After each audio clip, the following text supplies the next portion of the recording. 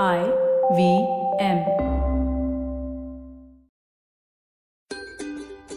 Hello, I'm Shifa Maitra and welcome to the Smile India podcast. Here you get to hear news, but with a twist. The news is all about India and Indians and is 100% positive. So stop groaning about what is wrong with the country and look at what is wow. So let's get started. A 7-year-old in a remote village in Kerala dreamt of one day having a huge bungalow and lots of money, so his father did not have to work as a coolie. The boy was average in school and failed in class 6, so his father asked him to leave school. One of the teachers saw a spark in the boy and helped him to continue his studies. From then on, P. Mustafa took off. He got a scholarship and studied. After a stint abroad, he sent his first salary of 1 lakh rupees to his father, who could pay off all his debts. His heart was in India, so he came back and with a cousin started a small business of making fresh idli and dosa batter. His investment was only 25,000 rupees, but his sharp mind and hard work bore fruit. Today, ID Batter is a household name and a 100 crore company. And yes, he did build his father a palatial bungalow in the village. Now over to an amazing love story. Colonel Santosh Mahadik was a decorated soldier in the Indian Army, a loving husband to his wife Swati, and a great dad to his 2 children. At the age of 35, Swati's worst nightmare came true, and her husband was martyred in the Kashmir sector. She knew she had to be strong for her children, but she could not get over the trauma of losing her love. And the more she thought about it, the more she admired his bravery and love for the country.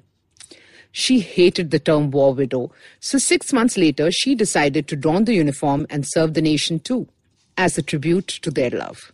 She wrote to the ministry, who saw her determination, and Swati was allowed to take the OTA training. She cleared the Service Selection Board exams and then went through the toughest army training in the world. Today, she is Lieutenant Swati Mahadik, keeping her husband's memory alive in the best possible way. More power to brave women. That really takes some courage, right? The next bit of news I get for you from Assam also talks about giving, but in a different way. After the floods in Assam, there were some baby rhinos who were left orphaned. The Centre for Wildlife Rescue had got them to a safe place, but feeding them was proving to be a problem. Each calf needed 20 litres of milk a day. When a little girl at the Nepali LP school close by heard about it, she made a plan.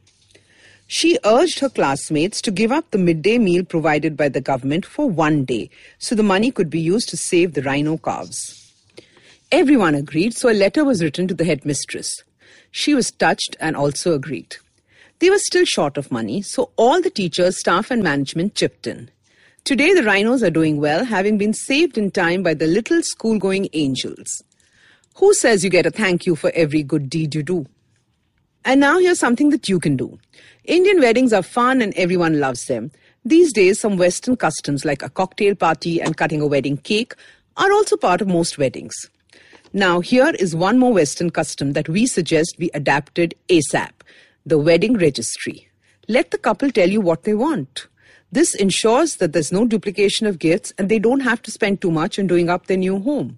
And just so that you know, giving yet another recycled wall clock or thermos is not an apt wedding gift. This is Shifa Maitra signing off. See you soon, and if you would like some more great news on the country, check out Good News Indians on Facebook and Pinterest. For more such interesting podcasts, check out the IVM app or website or wherever you get your podcasts from. We won't disappoint you.